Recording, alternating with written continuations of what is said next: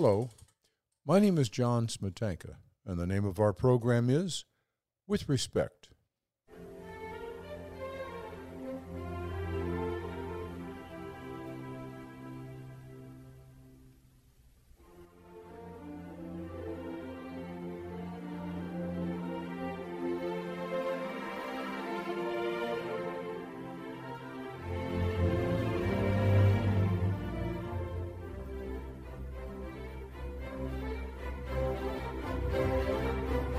Today's guest on With Respect is a gentleman who has been on this show some years before, but we want to catch up about the changes in his world, his industry. His name is Tom Lowry. He is the owner of Lowry Books, which is located in two locations, actually, in Three Rivers, Michigan, and also Sturgis, Michigan. We are going to be talking about himself, the world of books, the world of business in books, and so on. Tom Lowry, With Respect.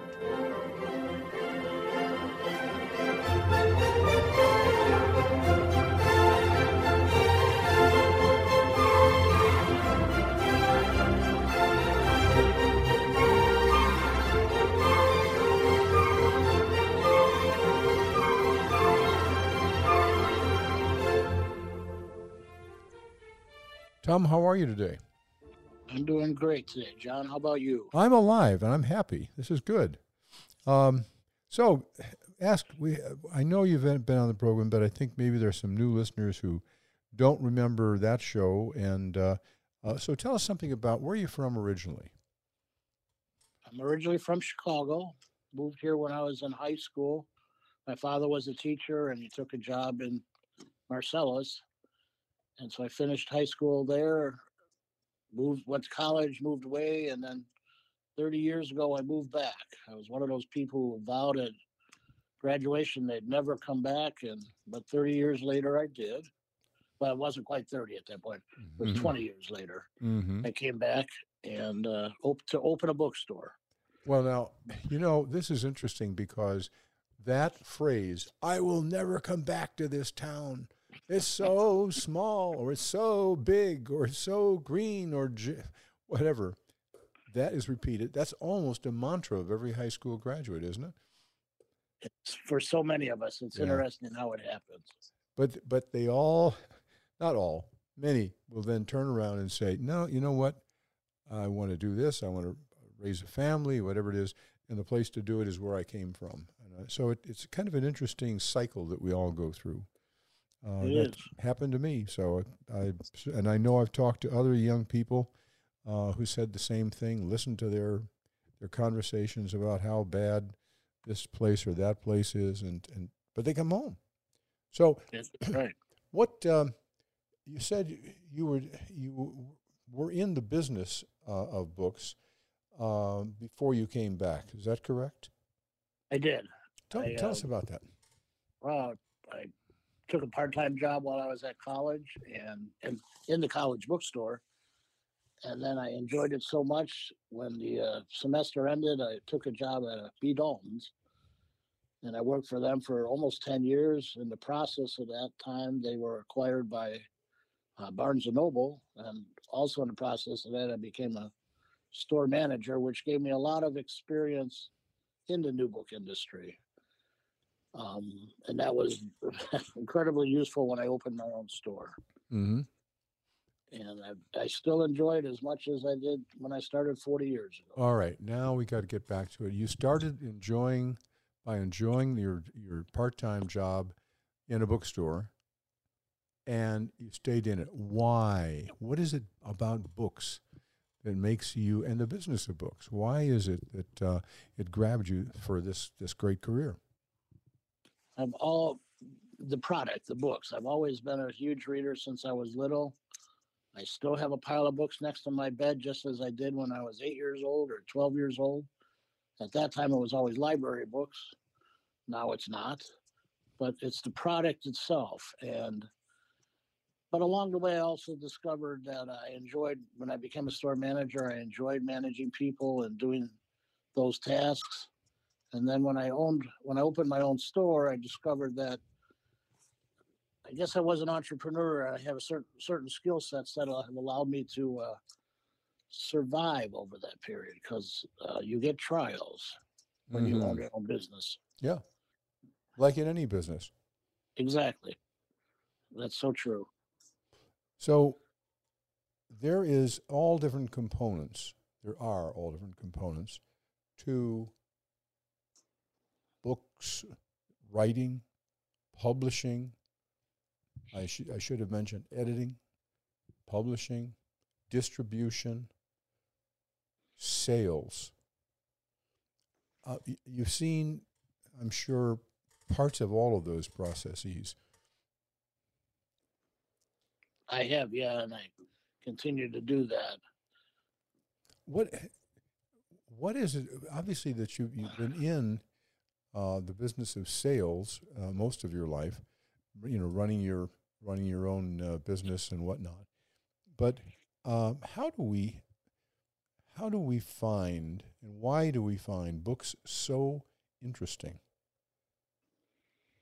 But to me, they capture the human soul, the human spirit, whether it's a child's book or a work of philosophy or, I mean, even a textbook. There are things in each of those types of books that a person can respond to, learn from, grow upon, use as inspiration for your next step. So, to me, books are some of the finest examples of human production. And I'm not diminishing any other works of art, creation, anything. I'm not, but for me, books are so important, and I enjoy being around them. Do you have in the process of selling books? Do you interact with other parts of the chain? That is, the authors, the publishers, the people who actually work in the trade in the industry on a national basis. Do you work with them? I'm just curious as to whether or not the people in those parts of the chain have the same passion that you do. I do interact with them. All of us have different levels. I'm a relatively small store in the new book industry, but I still interact with salespeople or sales forces when we have our conventions or get-togethers. Those are the times where I are most likely to interact with, say, the public relations or the marketing people, or some of the what we would call backroom people. Um, Otherwise, they're just a voice on a phone throughout the rest of the year. But when we Mm-hmm. have conventions, I get to meet them often.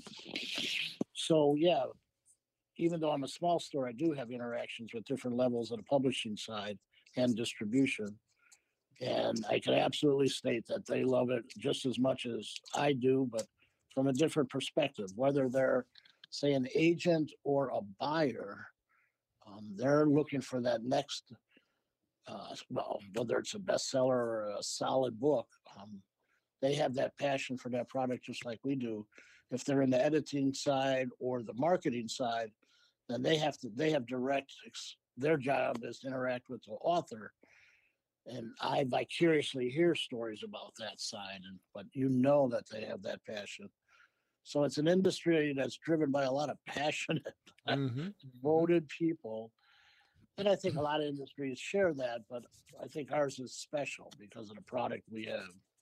Well, you know, we're going to be talking about alternatives to books later on in our chat, but uh, to start off with one of them, it's all the knowledge that you see in your books probably is in some computer somewhere, and that's generally accessible to people other than people like me who are very computer tentative.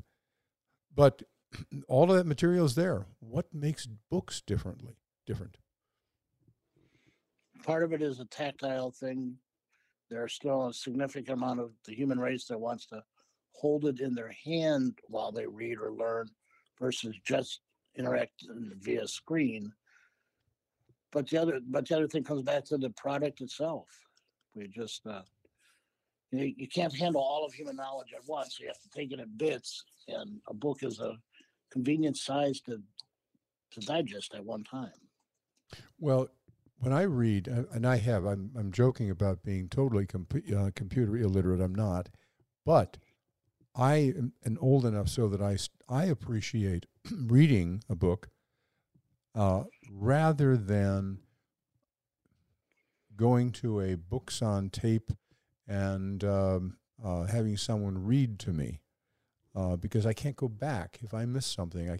It's too much of a trouble to go back, and somehow the screen is intimidating to me. So that I feel more comfortable in the written page, even though the same text is on the screen. It's just more. It's easier for me to do the page in the book. Is that something that you can resonate with? That? Oh, very much. I'm not a e-reader. You know, we all have our cell phones. You can download anything you want practically onto that. And I do read some news on there or journals, but for a book itself, I will always do it in holding a book in my hand. Mm-hmm. You know, and I don't know if this is getting ahead, but I watched with worry many years ago, and now I watch with fascination. You know, the idea of digitizing this information or an ebook. Children have been growing up now for roughly 10 years with ebooks in schools, and more textbooks are now electronic or digital, especially at college level. But kindergartens are introduced to digital information from the get-go, and yet the amount of children's books, not ebooks, has have remained strong and can continue to grow. So that says to me we now are solidly into the next generations of young people who grew up with ebooks or digital textbooks in their schools every day, and yet a significant amount of them still want to hold a book when it comes time for enjoyment. Not everyone, but it's I love that fact. It's clear to me the printed book will survive, you know, barring some catastrophe. But the printed book will survive because we have proof in front of us in the industry. Um, so that has been very encouraging because for many years there were a lot of pundits who said printed books are gone. It's wasteful. It's wasteful of our resources, Mm-hmm. and they should disappear. They will not disappear. Good for them, because I find that to be absolutely true.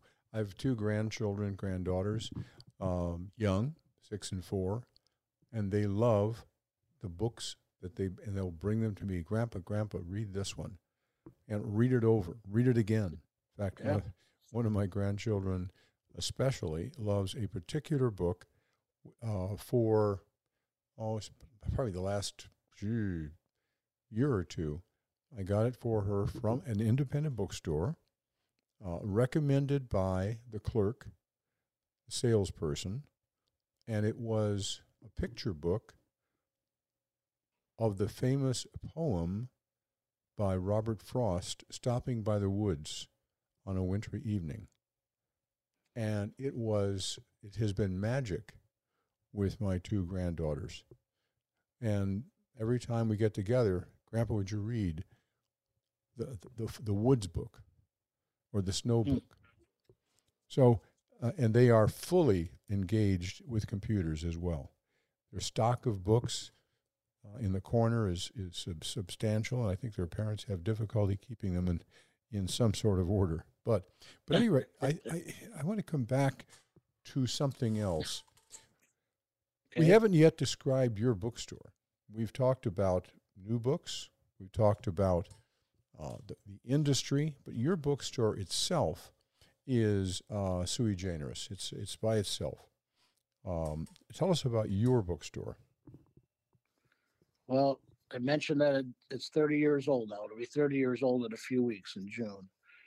And I've been fortunate. I've been able to grow from a very small size and survived and grown over that time. So now I occupy 5 storefronts in a historic downtown.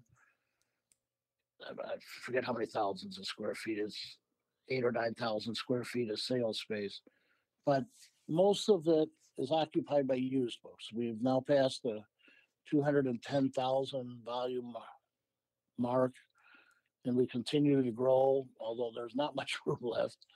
And then I have roughly 2,000 square feet devoted to new books, and then I have roughly 2,000 square feet devoted to toys. And by that I mean puzzles of all types, Mm-hmm. Mm-hmm. some plush, games, toys. No electronics, so it's only traditional or educational toys. Mm-hmm. And so I've been fortunate to find the mix that works.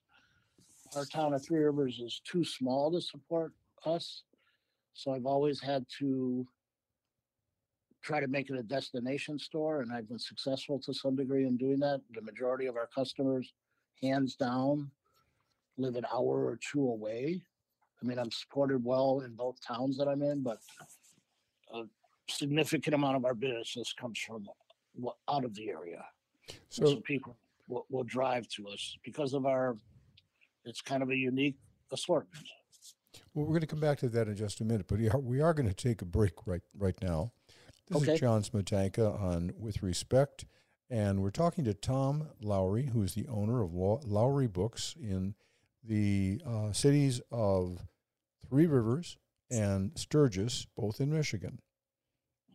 We'll be right back.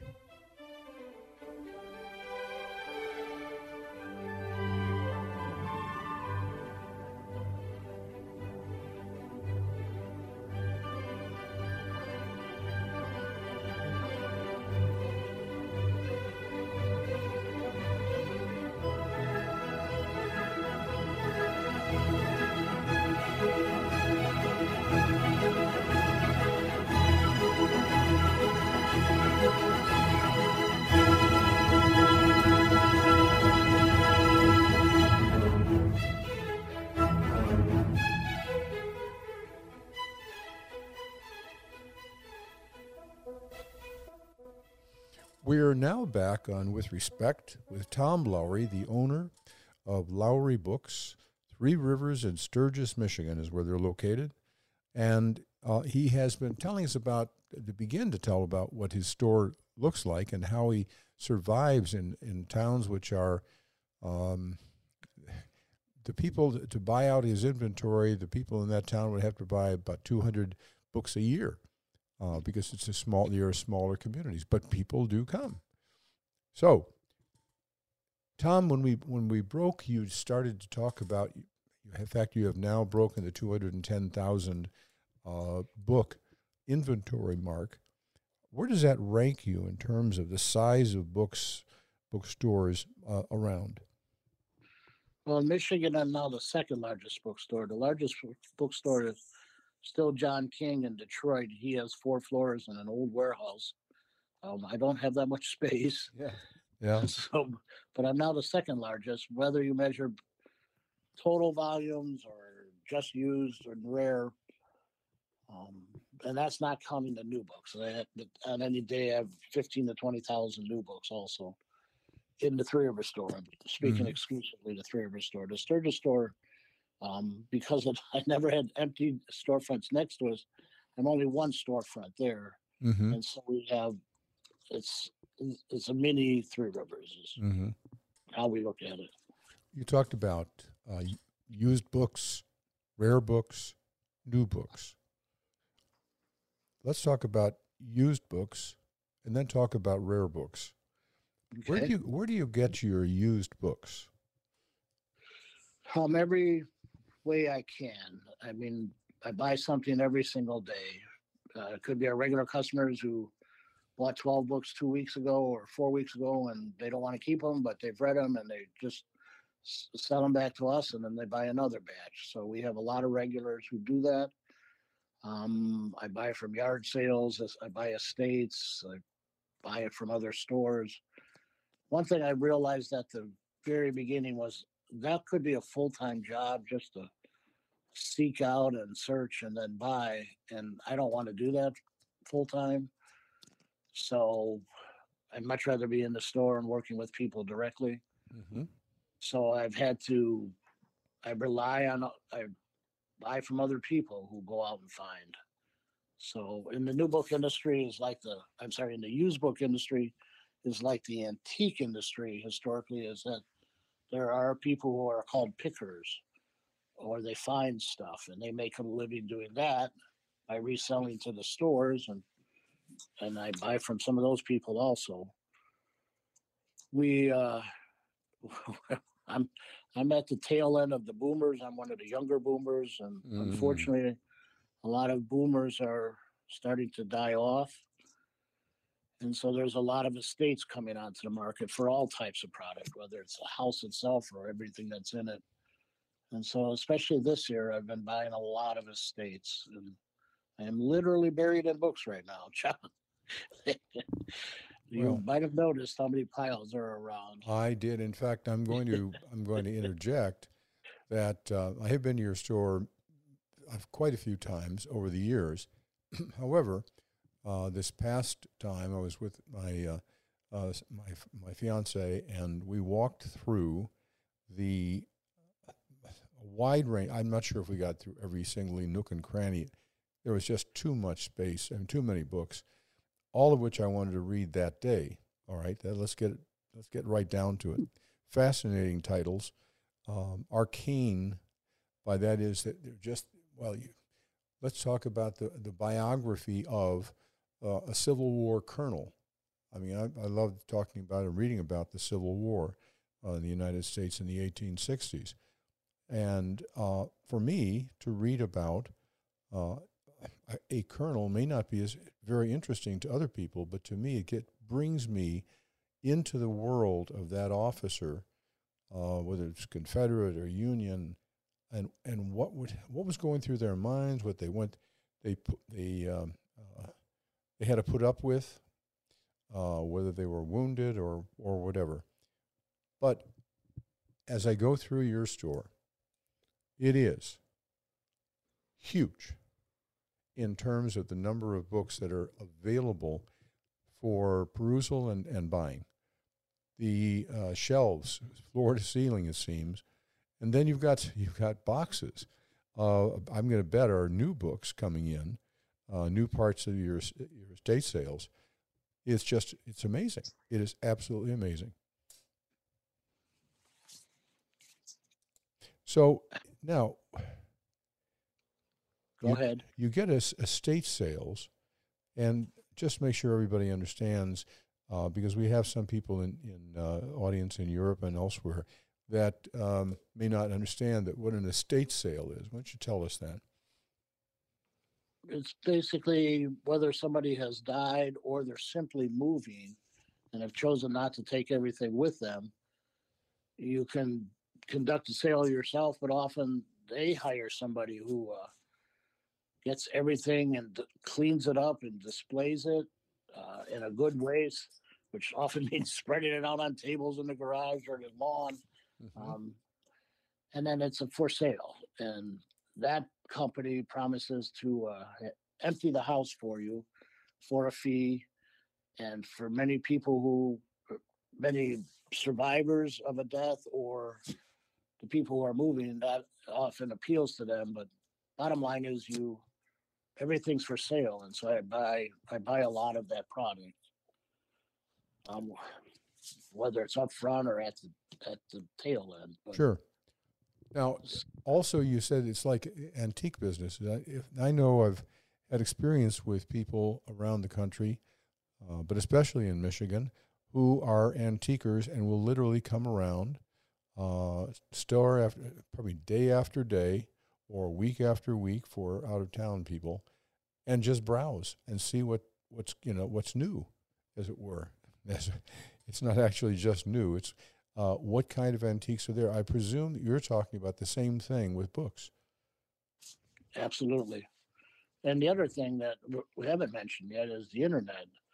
You know, Hmm. there before the internet and the PCs came around, which we're old enough to say we experienced, before that world existed, there was essentially I can't say it, a tiered but system, but pickers would often sell to the stores. The people who come in the stores sometimes would resell to another dealer, um, and ultimately some of that stuff ended up at say Sotheby's or in premier collections, the best stuff. But bottom line is things are always being sold and resold, and we all play a part of that big machinery.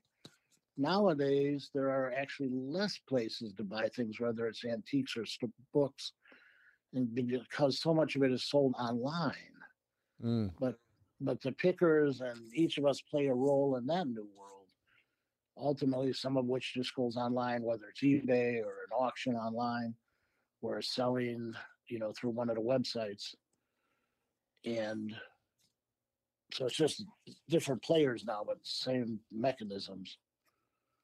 You talk about the internet, and you have an internet service. Do people buy books through you on the net? They do. So for new books, we have a website, lowrysbooks.com. But for used books, we use one of the larger sites. We use abebooks.com.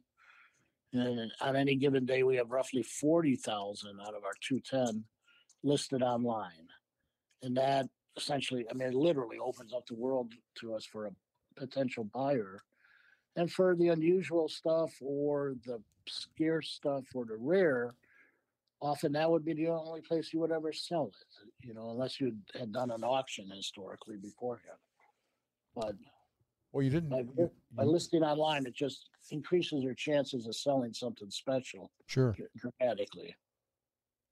Well, you just raised another new mechanism, whereas you go to estate sales and garage sales or whatever.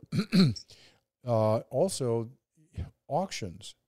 That's a whole different ball game, isn't it? Absolutely. Do you engage in that? Not much. I know that some of my best stuff has been bought by rare dealers to go to an auction or to go directly into somebody else's collection, but I don't do much in the world of auctions. You could be full time in that, and I don't have enough time. So one thing that you do, however, is you have a huge number. I just lost there. A huge number of paperbacks or older hardbacks in categories like romance, mystery, history, various parts of history, and so on. Does that is different, however, than what you talk about with both your new books and your rare books, part of your business? Okay. What is when I wandered through the store, when I have wandered through many times your bookstore, I see, oh God, I just can't even think of how many thousands of titles of people, authors who put their soul into writing something, and now it is on a shelf, a used book, and it's pardon me, it is a oh dear, I'm grappling for the words. It is a fascinating way to sit there or stand there and think, what do these people think that now that their books are, in a small shop, yours is not, but what part of history, what a part of literature history do they really make? What kind of a difference do they really make? And I know it's a kind of an esoteric way to phrase this, but all those books, I could spend hours just going through your mystery section and finding authors I knew, finding stories I knew, or finding things that, because of their name or their cover or something like that, are attractive that I'd never heard of before. It seems to me that that's part of this great interest that you can generate, or you have generated, in selling books. That there's just this tremendous, well organized plethora of books there, that people can wander and read. Now I'm leading this up. This is all leading up to one thing. Okay. When I was a kid, I wanted to uh, not go shopping with my mother and her sisters on a Saturday. And I was kind of petulant about it. But they learned the best way to handle me, and that is they put me into a bookstore, and I think probably paid the person in charge of that section to just watch me so that I didn't wander off or someone didn't grab me. And I just spent the whole afternoon reading and just sitting on the floor reading. No one stopped me. I loved it. Now, I go through stores today, and unfortunately, I don't see the ability to sit down and browse or read a book, to see, 10 pages, to see if that's something you really are caught by. There's no chairs. Do you have any of that? I know you're crowded, and a chair is going to take up space. And they do, but we have chairs and benches in every room because the inclination is to sit and truly study a book sometimes before you purchase it. And especially with young kids, we very much want to encourage reading in young people. So we allow that. They can sit wherever they want and read and check it out. I'm really pleased about that, because that experience, which I thought was a guilty pleasure. I wish what I had seen in more bookstores than when, like for example, in your place, where you have places and benches where people can sit down and read. And I think you're right. It does breed an appreciation, because it's a world. You're in a different world. When I or my daughter, when she was young, would go into a bookstore up in the Grand Rapids area, she would sit down in the kids' books on the floor or in a chair, and I could wander around looking at the other books I was looking for, history or whatever, and she was that was her world, and it was great. Anyway, we're going to take a break right now. This is John Smetanka, and we're talking to Tom Lowry, who's the owner of Lowry Books in Three Rivers, Michigan, and in Sturgis, Michigan. And we'll be right back.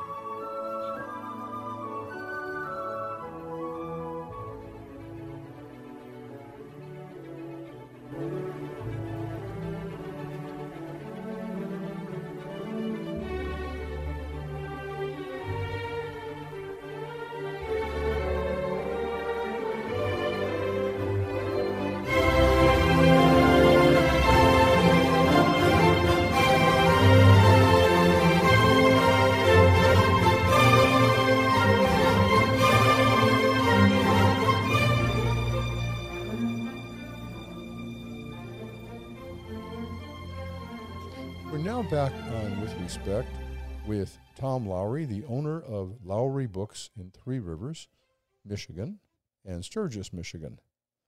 A bookstore, a book conglomerate, which is, in terms of the number of titles, somewhere north of 210,000, which is a pretty large volume of books. This is John Smetanka. All right, so Tom, the book industry today is different than it was, I think, you're going to correct me if I'm wrong, before COVID. Did COVID have an effect on you guys? It absolutely did. Let's just start with publishers. Because so many states had shut down retail operations, whether it was for a short time or an extended time. I mean, Michigan did. Because their retail side stopped, or was greatly curtailed to online sales only, the manufacturing side, the publishing side, was forced to stop. And it caught the whole world unprepared for that. And naturally, some some publishers got into trouble financially quickly. So the bottom line is there has been a consolidation again within the book industry. And so there are less publishers as a result of that. So Penguin Random House, which is the largest publisher in the English language, has simply grown again. Whether they continue to acquire more and more small publishers, or they handle their distribution. So Penguin Random House now represents over 60% of all dollars in the United States, for instance, of new books coming out. And there is a concern about that. I mean, we won't spend a lot of time on it. I'm sorry, Simon and Schuster. There are six very large publishers, and below that, then the size drops dramatically. So one of the other six, Simon and Schuster, was also owned by another conglomerate, and they put it up for sale because that conglomerate decided it didn't meet their core values. It's a very profitable company, but they didn't want it anymore. And the only one who could buy it was Penguin Random House. Mm. The DOJ, the Department of Justice, just ruled recently that they were not going to allow that merger to happen because it would make Penguin Random House approach 70% of all dollars spent on the new book side, and that was just too much consolidation. I don't know what will happen with Simon, but personally, I was happy for that. Penguin Random House is a good business. I have no complaints against it as a business, but for two things. As an industry approaches monopolies, then practices historically have not been good. You start price gouging. When you have no competition, you can do anything. You can price gouge your customer. You can beat up your sources for the manufactured product. Bottom line is, history suggests that monopolies are not good for consumers nor your competition. Mm-hmm. But with books, there's extra, because books often are whether it's an ebook or a printed book. Books represent ideas. They represent the best of human production and the worst. And when more and more production or control slides to fewer hands, then we have to worry about democracies, for instance. Mm-hmm. When information is controlled, in a worst case, the only government that survives is a dictatorship or theocracy or monarchies, whatever. But in America, we are very concerned, and a lot of the world are very concerned about the control of ideas. And books are a significant part of that process, whether it's learning or implementing what's in them. And so we have to be worried if production or the control of the distribution rests in fewer and fewer hands. When you look at, go ahead. No, you go ahead. Go ahead, John. All right. I've watched this from the perspective of a person running a radio show for now 17 years, and I have seen the effect that COVID had on simple things. Like I used to get, before COVID, I would get beaucoup requests from publicists for major publishing houses. And would you take a look at this author? You take a look at that author, and sometimes they were really good, and sometimes, yeah. But during COVID, and I'm not sure how it's going now, it's a little bit better, but it just basically shut down. I never heard from people. I would have to go out and search, and I'd find out that they were working at home, maybe, wouldn't get back to you, not because the show was inconsequential, but rather they were just shocked into silence by how the COVID had affected our isolation. So during that time, were you open? During COVID, were you open as a physical facility, or how did you depend on getting sales?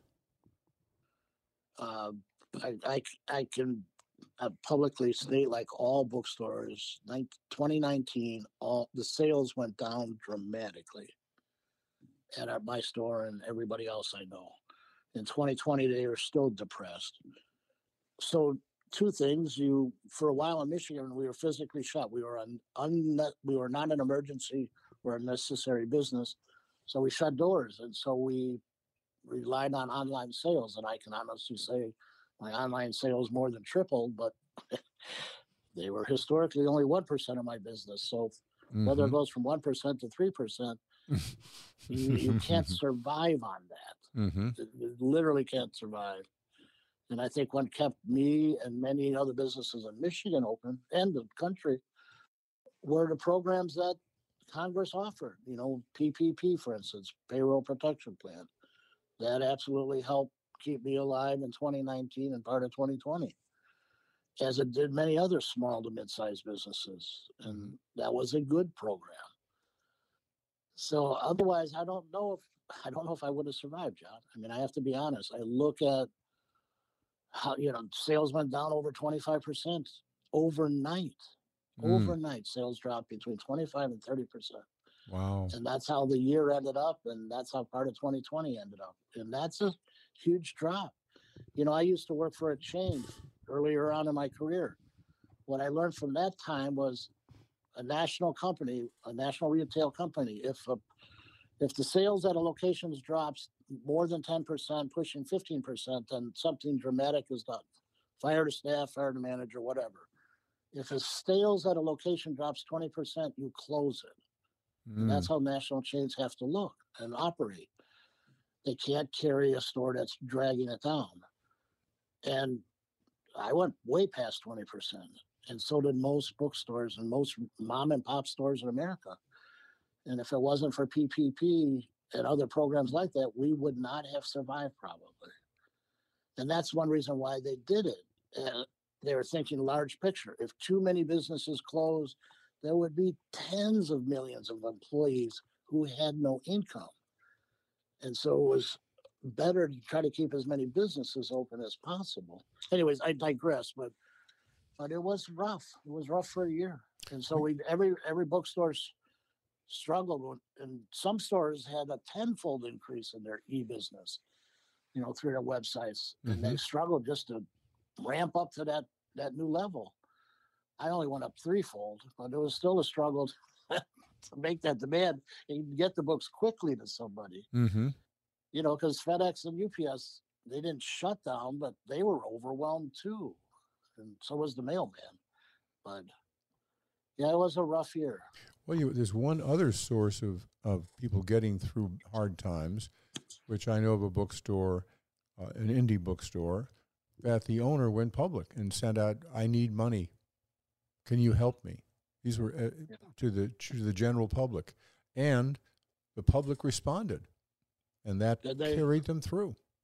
I'm glad to hear that, because there were GoFundMes, for bookstores and for all kinds of businesses in that time, and they didn't always get the response they needed. So there were a lot of stores that closed. Restaurants, 25% of the restaurants, or the number of 25% pre-2019 have never reopened. That's a significant permanent loss of the restaurant jobs. So. Oh, it is. It is. And one business in the town of Three Rivers, like you, cannot carry the entire town on its shoulders. There are other people and other enterprises that need to be vibrant and effective for you to survive, I would imagine. Because absolutely, yeah. How does that fit in Three Rivers, for example? Well, I'm just a small cog in even the size of the city of Three Rivers, but yeah, I'm dependent on other businesses to stay strong so they can offer payroll, and then those people spend a little bit everywhere, a lot of it on rent or food, and then a small amount on what we call discretionary income, because books for many people are discretionary, not income, discretionary expenses. And so that's what's used the last. You take care of your rent, you take care of your food and utilities, taxes too. And then you're thinking about your children all the time. And if there's anything left over, books fall into that discretionary category. I used So I used to travel all around Michigan in campaigning, and I found something. Uh, it was before COVID. I would come into a particular town, there's some kind of an event, but if I had a chance, I would stop into a store that sold something that was interesting to me, books often, and I spend time there, and I'd say to the clerk, I'd say, is there a good place to have a bite to eat? And sometimes they would say, nope. Other times, oh yeah, Charlie's down the street is good, or Sally's is good for bakery goods, or you just make it whatever it happens to be. But that synergistic relationship between businesses, not just in small towns, but around the country in bigger metropolitan areas, has got to have an effective economy, and it keep people not just have their essentials taken care of, but their added extras. And I will put that into what is generally true is books are added extras for many people. Not me, but because I'm passionate about it. But right. but the but this added extra has to make that effective. There's got to be a vibrant interaction between the various kinds of businesses in an area. Seems to me. And I would agree 100%. I mean, that brings up the whole idea of word of mouth. Word of mouth is crucial to a company's success, but it's also crucial for a business to recommend another business. Mm-hmm. You Mm-hmm. know, and so we here we're like every other locality. I make recommendations for restaurants all the time in the area, or Mm-hmm. a site to see if somebody has an extra hour and they're traveling through. Where should they go look at? Yeah. Yeah. So we do that all the time. All right, we're going to take another break now. This is John Smetanka on With Respect, and we're talking to Tom Lowry, the owner of Lowry Books, which is located in two locations in southern Michigan. One is Three Rivers, and the other is Sturgis. We'll be right back.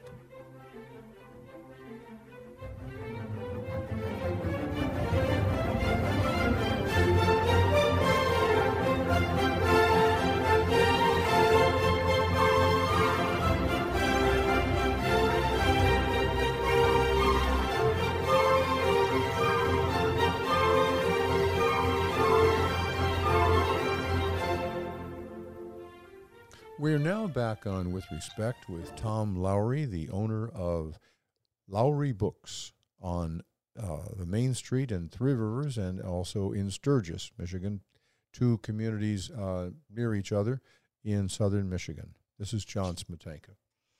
So, Tom, a couple of things we have not talked about. Who are the kind of people that come to see you, who are maybe your regulars or maybe not even your regulars? They just, folks come in to take a look at what you got and to browse and to buy and to then or browse and walk out. You've got to have a wide range of people. Then we do, and we have to, as I bring a new employee on, try to share some of that experience with all the new employees. But we have, you mentioned the size of some categories. We have a large romance section right near the front. We have a large fiction category. We have a large science fiction category and a decent mystery and Western category. So for those 5 types of fiction, we have a very good selection, and each of them draws that type of reader. And they often go away with something. On the other hand, it's amazing. As many books as I have, John, I still run out of stuff. It always blows me away when I don't have every Dickens on the shelf. Right? I don't have all 350 Nora Roberts books on any given day. But that having been said, we still have a good selection, and we have buyers that justify the size of space I give to them. Another significant category I have, besides the devoted, genre reader, is professors and students. Because of the size of what I have, and because of my maybe background or interests, we have a lot of books that college students and profs would want to have. And so we see a lot of that group. And to me, that's rewarding. I enjoy that purchaser. Then we have the general book lover who is widely read or reads many subjects, and we have uh, a good selection for all those types of readers. For the serious book collector, I don't have $1 million book. I don't have anything worth more than 10,000. But we still have collectors who come through whatever they're collecting. You mentioned Civil War. We have a large Civil War selection, for instance. Yes, you We have a do. large military history section in general. I like history. We have a lot of history books of all types. We have foreign language. We have technical. So we just draw all kinds of peoples. And the other thing we need to mention is children. I love children's books. I actually read a lot of children's books because it's amazing how many good authors are out there producing kids books year after year. And I love kids books. I balance that with reading other more serious stuff, but I love children's books and I read a lot of them because I want to help that child find that book or find a book that they'll respond to. But also when their aunt or grandma comes in and is totally at a loss, looking at a wall full of books, which one did they choose for their child for a gift? And I love to help that buyer. So we have a little bit of everybody who comes in, which makes it a varied day and also makes it rewarding. One of the things that I was struck by is that you had a salesperson who was handling some of the buying, or where I was buying the books, and a nice young woman, seemed to be very friendly. How many of your employees do you have to introduce books to? That is Zero. Zip. All right, now tell me about that because that's fascinating. So a lot of my employees I've known prior to their coming on as customers. So I've already had a sense of either their interests or their personality or, what I thought were strong characteristics. But everybody who works here is a reader of some genre. So I don't have to introduce them to books, but I just look at myself. When I started in the industry, I didn't read romance, for instance. I still don't. And it's a significant amount of dollars are spent on romance. Mm-hmm. You just have to learn who the most popular authors are and where they're going to be found, and then you just have to pay attention to new authors and learn those as they come on. And that's what I share with new employees. Listen, you're going to look for help from one of the people on the staff a lot at the beginning. Somebody say, do you have John Roberts? Do you have John Sanford? Do you have Nora Roberts? And you don't know everyone. That's fine. But you have to memorize them and pick up those names. And then at some point, the newer staff will be relying on you. So, well, it's interesting. When I was living in the Grand Rapids area, there were two bookstores of significance out on 28th Street. One was Schuler Books, and the other one, I think it was a Barnes & Noble that opened up down the street. Now, I have no problem with buying things at Barnes & Noble. I'm a member, and so that's great. However, when that store first opened up, I had a particular thing that I was looking for. I was reading mysteries at the time. That was my shtick for a period of time. When I was at Schuler's, I'd walk over and there'd be a person there who was in charge of that mystery section. And they maybe had 1,000 books there, I'm guessing. And I would ask, well, what's out there? And then she or he would know what I was, because I've been there before. Well, John, you might like this. Or I would say, what do you think about this particular author? Or where can I find this particular kind of story? And people that I dealt with had this really interesting thing in common. They read books. They actually liked books.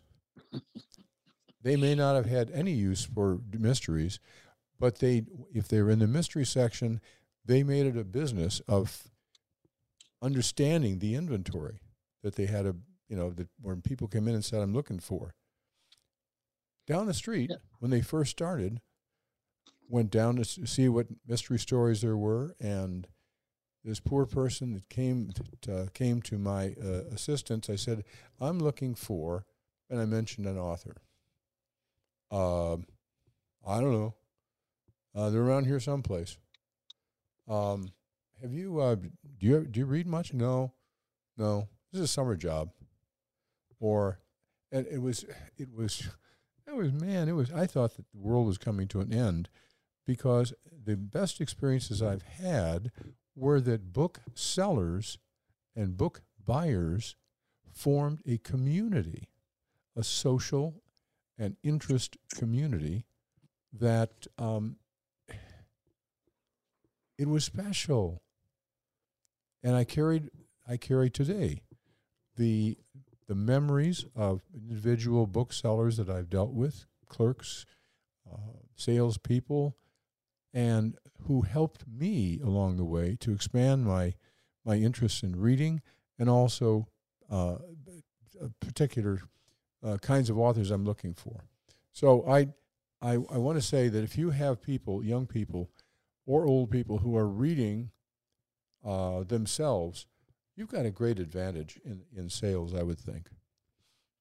And we do, and you bring up a point we hadn't talked about yet, which is the idea of an independent store versus a chain store. And there really is only one national bookstore chain left, and that's Barnes and Noble. There used to be Borders, there used to be others, but Barnes and Noble is the last one left. And not to portray their employees as one way or another, but I would honestly say that independent stores are more apt to have those passionate employees. Mm-hmm. It's not just a summer job. It's not just something to fill the time, or it's the only place I could get a job at. But it's the passionate reader, and you are more apt, whether you run into the mystery person, but you're looking for sci-fi, that employee will turn you on to the right employee to answer your recommendation question. Mm-hmm. But the bottom line is, there is a difference between an independent store and a national chain. And it's not just knowledge. I think it really is about passion. But we treat books differently, whereas a chain, it really has to be treated as a commodity. They need to make so many dollars a week.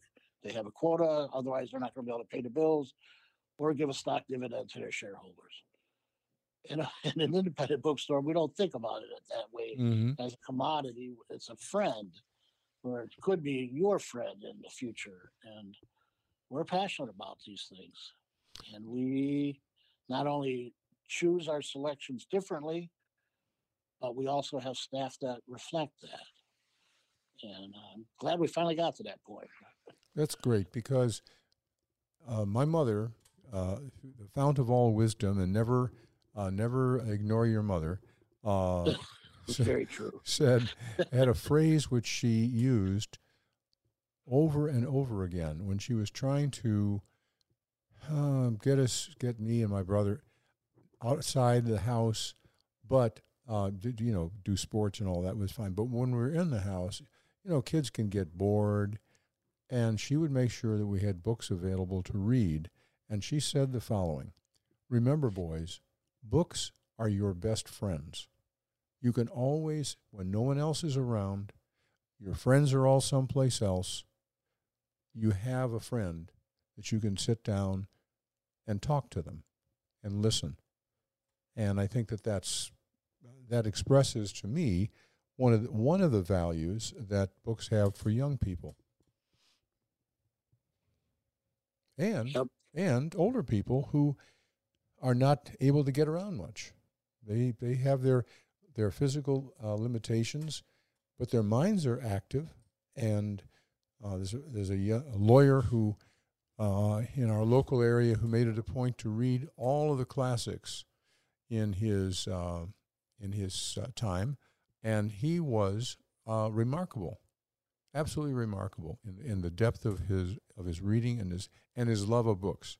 At any rate, I am sorry because we are running out of time. And Tom, I've enjoyed talking to you about your bookstore. People want to find it. It's on the Main Street in Three Rivers, a great place to go, or in Sturgis, or online. And what was that online again? It's www.lowrysbooks.com. And that's Lowry. Yeah, no E, no E. No E. Okay. Tom, thank you very much for your time. You're welcome. It's been a pleasure, John. Well, I'm glad. It's been a pleasure for me also. The name of our program is With Respect. We're on every week. And remember our motto until next time. Our motto is, if you show respect to other people, they will show respect to you.